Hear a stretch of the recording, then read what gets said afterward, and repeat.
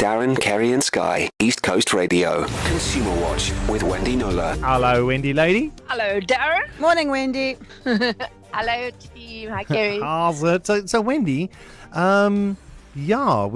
got the email from you, and it does pose a fantastical question. What happens if you're in for repairs, TV gets looted? What do you do? I don't know. What do you do? Well, now, talk about wrong place, wrong time, right? So not all the appliances which were stolen from shops and warehouses last month, in those days of madness, were new and belonging to the store. Some were actually belonging to customers who had taken them in for warranty repairs. And one of those people was, he didn't want me to use his name, so I'll call him Aiden. And he emailed me to say that his Samsung 55-inch UHD smart TV, which he'd taken to Macro for repairs, was stolen during that looting spree. He says he'd bought it in 2017 and he'd taken out an extended warranty on it. So hence it was in for a warranty repair. And he says Macro has now advised me that they will refund me the purchase price of that TV, which was 8,000 Rand, and that I would need to pay the difference if I wanted another Samsung 55-inch smart TV. And he says, justifying that, him having to pay in, that in terms of the warranty, if the TV could not have been repaired, they would only have refunded the purchase price. And he says the issue here is that the TV was never assessed to understand if it could be repaired or not, because it was stolen from the store before that could happen. And he said, I'm grateful for the compensation, but I feel like it's a bit unfair because I'm being put in a worse position. Should I want to replace the TV, I'd need to pay in. It's an interesting one, and it's one which often comes up with, mostly comes up with insurance claims, right, where people feel they didn't get the right payout. And the same thing happens here, because he's saying he's been put into a worse position. But if you got a brand new Samsung, it would be worth more than a 4-year-old one. His TV was 4 years old, right? So if he had to get a brand new one, that is what the industry would call enrichment or betterment, right? So I said to him, I don't believe this is unreasonable. But I went to Macro for comment anyway, and they said, as a customer-centric business, we made the decision to reimburse all customers that had an item looted from our stores during the recent riots. To ensure that we were consistent in this approach, all affected customers were offered a credit corresponding to the original purchase price of that item. And as I said, I think that is fair, but it's an interesting issue. Of course, I wanted to know, naturally curious to know how many other people's appliances were stolen while in for repair at Game or Macro, which is both owned by Massmart. They're not saying, unfortunately. The answer I got was the total sum of the impact of the losses due to looting has not been publicly disclosed. As such, we are unable to comment on it. I think that's good corporate speech for we're not telling you, because they must have sort of 6 weeks on. They must know how many people are affected, because they're dealing with them, right, as in Aiden's case. So then they said, we have offered Aiden a full credit on the original purchase price of the television set, and we would love to assist him by linking him to one of our multimedia associates who can assist him with finding a suitable TV within that price range. I went back to Aiden, and he's happy with that. So also, by the way, when it comes to labor goods stolen during the unrest, I've had a few stores saying, we have no stock. What can we do?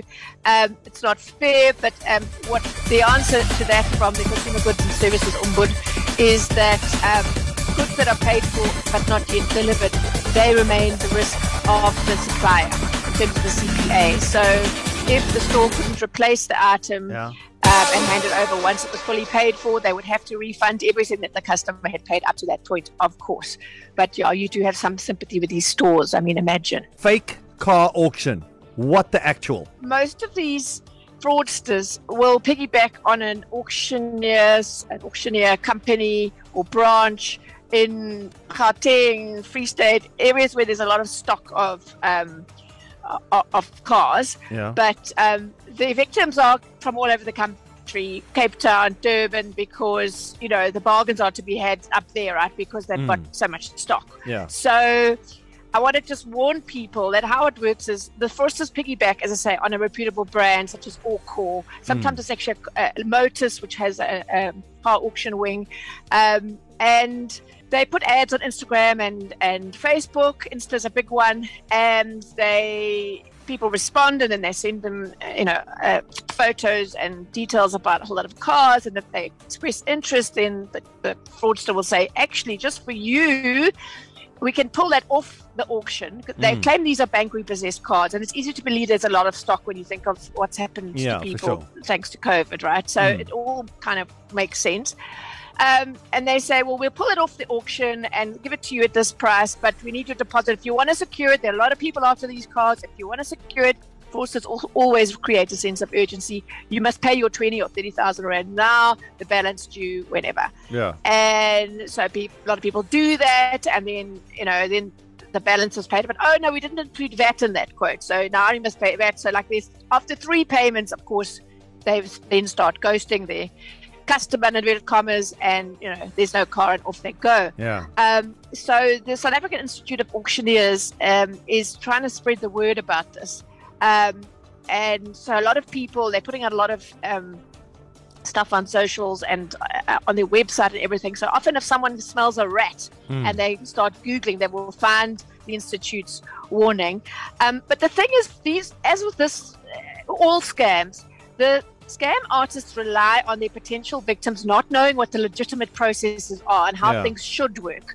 So a board member of the Institute, of the Auctioneers Institute, Jacques van der Linde, says there is no way that auctioneers, and he's one himself, can pull a bank repoed car off an auction. Yeah. The banks just will not allow it. Otherwise, you can imagine you've got a mate who say, I'll give you this car for $20, sorted. You can't, there's no such thing as pulling a car off a bank repossession auction. It has to go through the auction. Yeah.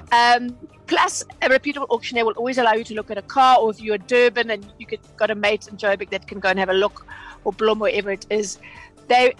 These scamsters will say, yes, you can have a look, but when it actually comes, if you to make you feel comfortable, right? But if you actually say, all right, how do I see the car? Then the excuses start, and well, do you want it or not? Because I've got 10 other people interested, and you just, so if you can't see a car that's going on auction, be very, very wary. And also, as someone at Motors told me, their name has been used in vain by these fraudsters. Yeah. You have to go. If you're going to buy a car, you have to go through a FICA process, as anyone who's done this will know. Yeah. And you can't just pay cash into some bank account. There is a whole process to go through. And also remember, if it's a Capitec bank account, there are no business accounts with Capitec. Okay. So that's a big red flag. And African Bank, as you told us last week. Yeah. So yes, exactly. So please, the scam is very ripe at the moment. Yeah. I really don't want our people to fall for it. Yeah. That's the deal. No bank repo cards are pulled off auctions just for you. Do not pay your money, and certainly not into a Capitec account. Perfect. Last thing you want to do is, in these tough times, get caught out by a scabenga as well. So all of these about, cars being pulled off, fake car auctions, and you being hoodwinked, all those details are up on our website, ecr.co.za. You can look for Consumer Watch, share, listen, and repeat. To listen to these moments and anything else you might have missed, go to ecr.co.za and click on podcasts.